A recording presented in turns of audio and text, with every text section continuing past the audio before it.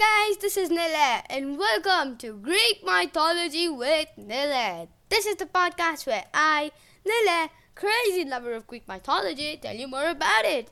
In today's episode, we will finally finish the story of Hades and Persephone, and next episode, we are going to start the ass-kicking goddess Hera. Well, let's get in with today's episode. So, Helios knew he was in trouble as soon as Demeter burst into his throne room. The Sun Titan always liked to relax in the last hours of the night before he had to saddle his fiery horses and get back to work. He was kicking back, thinking about all the crazy stuff he'd seen during this day the ride before. He really should write a book. Then suddenly, the bronze doors of his audience chamber flew open, and Demeter rode her dragon-drawn chariot right up the steps of his throne. The dragons snarled and blared their fangs, drooling all over Helios's golden shoes. Hi, she said nervously. Where is my daughter? Demeter's voice was calm and deadly serious. Helios winced. He didn't want to get involved in godly disagreements. They didn't pay him enough for that. But he decided right now was not the time to withhold information. Hades took her, he said. He told her everything he'd seen. Demeter held back a scream. She didn't want to cause another epic popcorn epidemic, but Hades?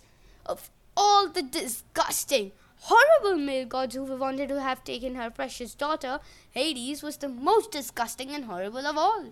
And why didn't you tell this to me sooner? Her voice was as sharp as her sight.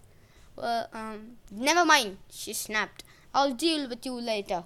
When Zeus hears how Hades had dishonored our daughter, he'll be furious. She rode out of the Sun Palace and made it straight for Mount Olympus. As you can guess, her conversation with Zeus didn't go quite the way she planned. She marched into the throne room and yelled, Zeus, you won't believe what happened. She told him the whole story and demanded he do something. Strangely, Zeus did not seem furious. He wouldn't meet Demeter's eyes. He kept picking at the end of his lightning bolt. Sweat trickled down the side of his face. A cold feeling came over Demeter, a kind of anger that was much deeper than anything she'd felt before. Zeus, what did you do? Well, Zeus shrugged sheepishly. Hades might have mentioned that he wanted to marry Persephone. Demeter's fingernails dug into her palms until her hands were dripping golden ichor. And it's a good match. Hades is powerful, he's handsome, he's powerful. I want my daughter back, Demeter said. Now. Zeus climbed on his throne. Look, babe. Do not call me babe. I can't go back on my word. It's done. She's down in the underworld. They're married. End of story. No, not the end of the story. Until I have my daughter back, nothing will grow on this earth. Crops will die. People will starve. Every single living creature will share my pain until you do the right thing and return Persephone. Demeter thundered out of the room. Thundering was usually Zeus's job, but she was beyond man.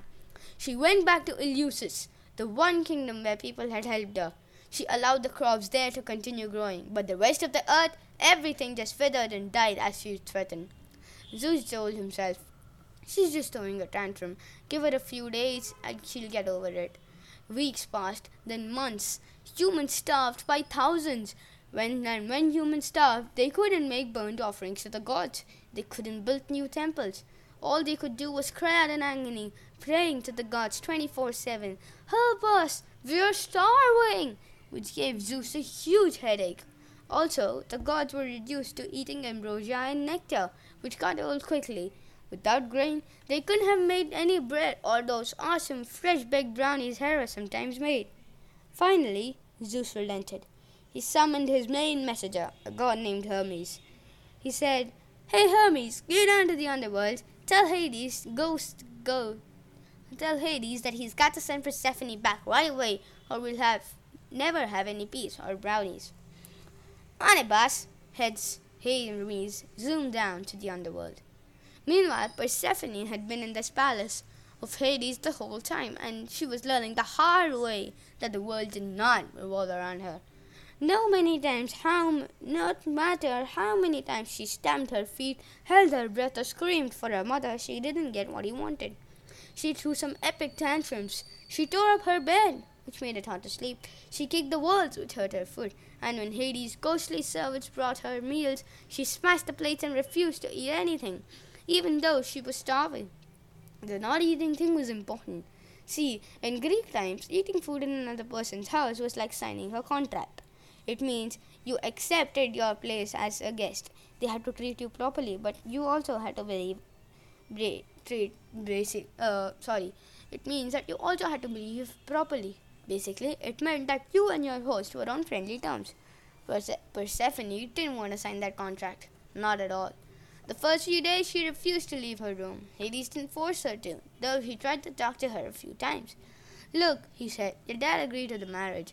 I'm sorry about the whole kidnapping thing, which was way his idea. But honestly, I love you. You're amazing and beautiful, and I promise. Get out! Persephone screamed. She threw whatever she could grab, which happened to be a pillow. The pillow bounced off Hades' chest. Hades looked sad and left her alone. Around the fourth day, Persephone got bored and left her room. No one stopped her. She quickly realized why. Outside of the king's palace, there was no place to go. She was stuck in the underworld, with nothing in any direction except grey, gloomy plains filled with dead people and no sky above except dark mists. Even if she ran away from the palace, she didn't want to walk through those fields full of dead souls, and she had no idea how to get back to the upper world. The most infuriating thing, Hades refused to get mad at her. No matter how many plates she smashed or she stirred up, or how many horrible names she called him, though honestly, she didn't know that many insults. She had lived a happy, sheltered life, and calling Hades stupid head didn't quite seem forceful enough. Hades took her abuse and told her that he was sorry that she was angry. I do love you, he promised. You are the brightest thing in the entire underworld. With you here, I will never miss the sunlight again. You are warmer than the sun by far. You are a stupid head, she screamed. After he left, she realized what she said was sort of sweet, but only in a creepy, pathetic way, of course. The days passed. The more Persephone wandered through the place, the more amazed she became. The mansion was huge. Hades had entire rooms built of gold and silver. Every day his servants set out to get new bouquets of flowers made from precious jewels. The gold dozen ruby roses on diamond stems, platinum and gold sunflowers with emerald-studded leaves. Even on Mount Olympus, Persephone had never seen such dazzling wealth. She started to realize that as creepy and horrible Hades was, he had tremendous powers. He controlled thousands of souls. He commanded horrifying monsters and creatures of the darkness. He had access to all of the wealth under the earth, making him the richest god in the world. No matter what Persephone destroyed, he could instantly replace it with something better. Still, she hated the place. Of course she did. She missed the sun and the meadows and the fresh flowers. The underworld was so clammy she could never get warm. The constant gloom gave her a serious case of seasonal affective disorder. Then one day she stumbled across Hades' throne room.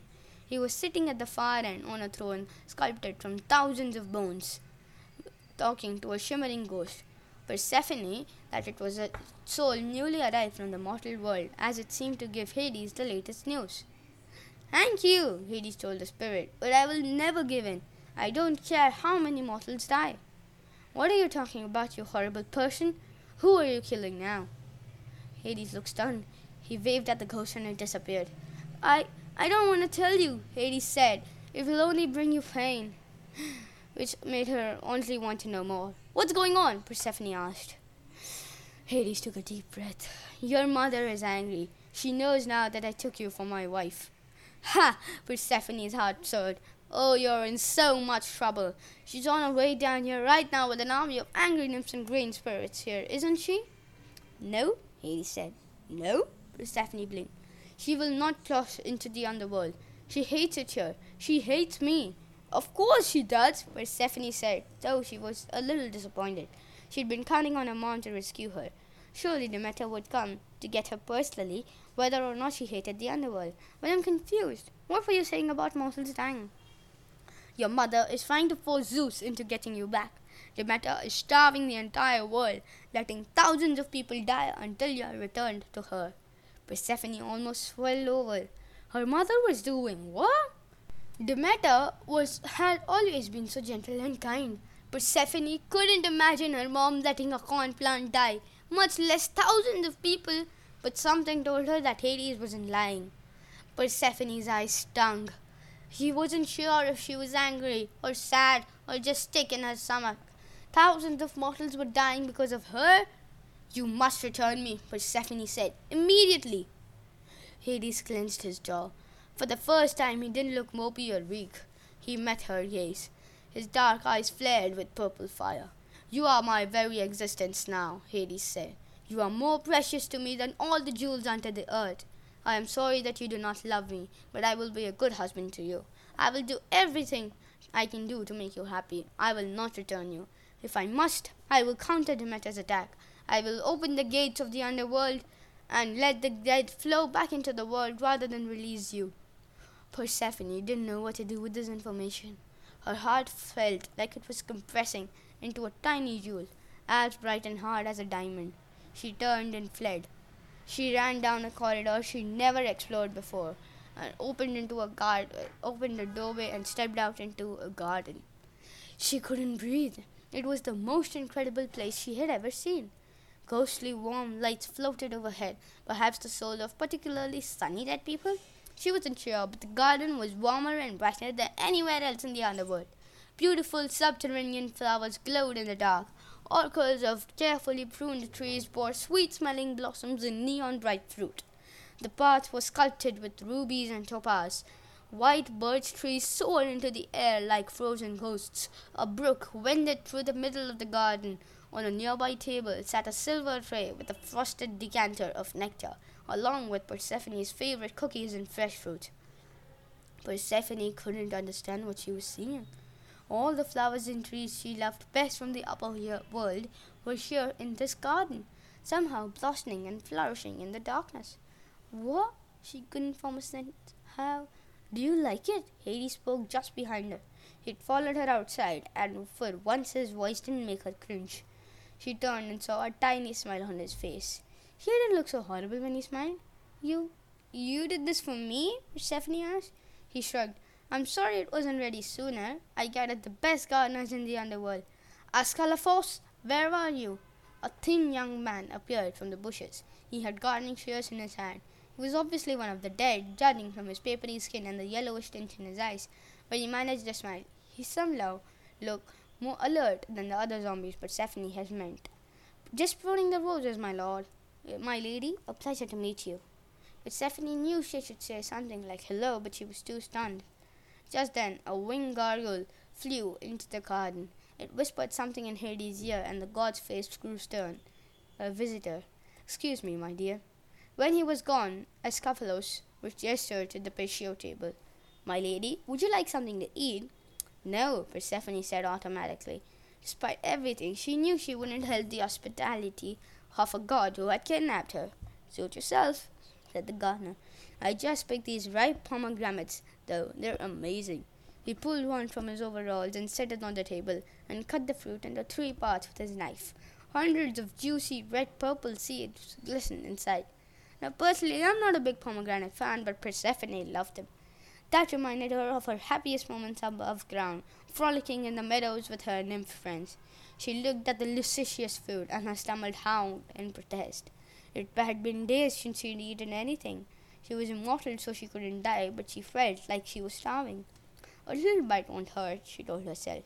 She sat down, put one seed in her mouth, and couldn't believe how good it tasted. Before she knew it, she had eaten a third of the fruit.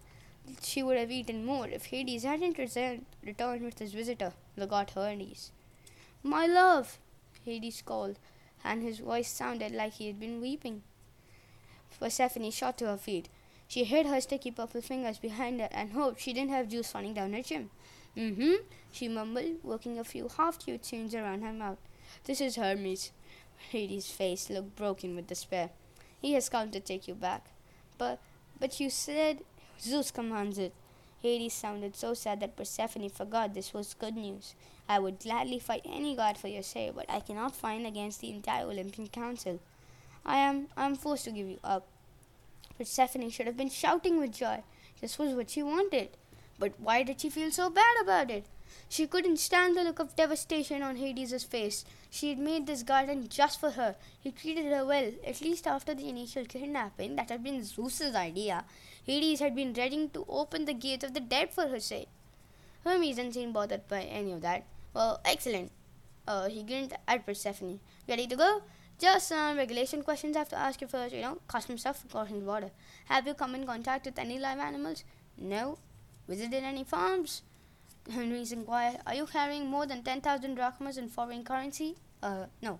Last question, Hermes said. Have you eaten any food in the underworld? He held up his hands in apology. I know it's a stupid question. I mean, you're smarter than that. If you ate any food in the underworld, you'd have to stay here forever. I don't know if she would have lied or not, but before she could answer, the gardener, Ascalaphos, said, Show them your hands, my lady. Persephone blushed. She held out her hands, which were stained purple. 1/3 of a pomegranate. That's all. Oh, whoops. She could stay! Hades danced in a circle, grinning from ear to ear, and then seemed to realize he didn't look very dignified. She must stay. I'm sorry, my dear, if that makes you sad, but I can't pretend I'm not delighted. This is wonderful news. Persephone's emotions were so jumbled that she didn't know how she felt. Hermes scratched his head.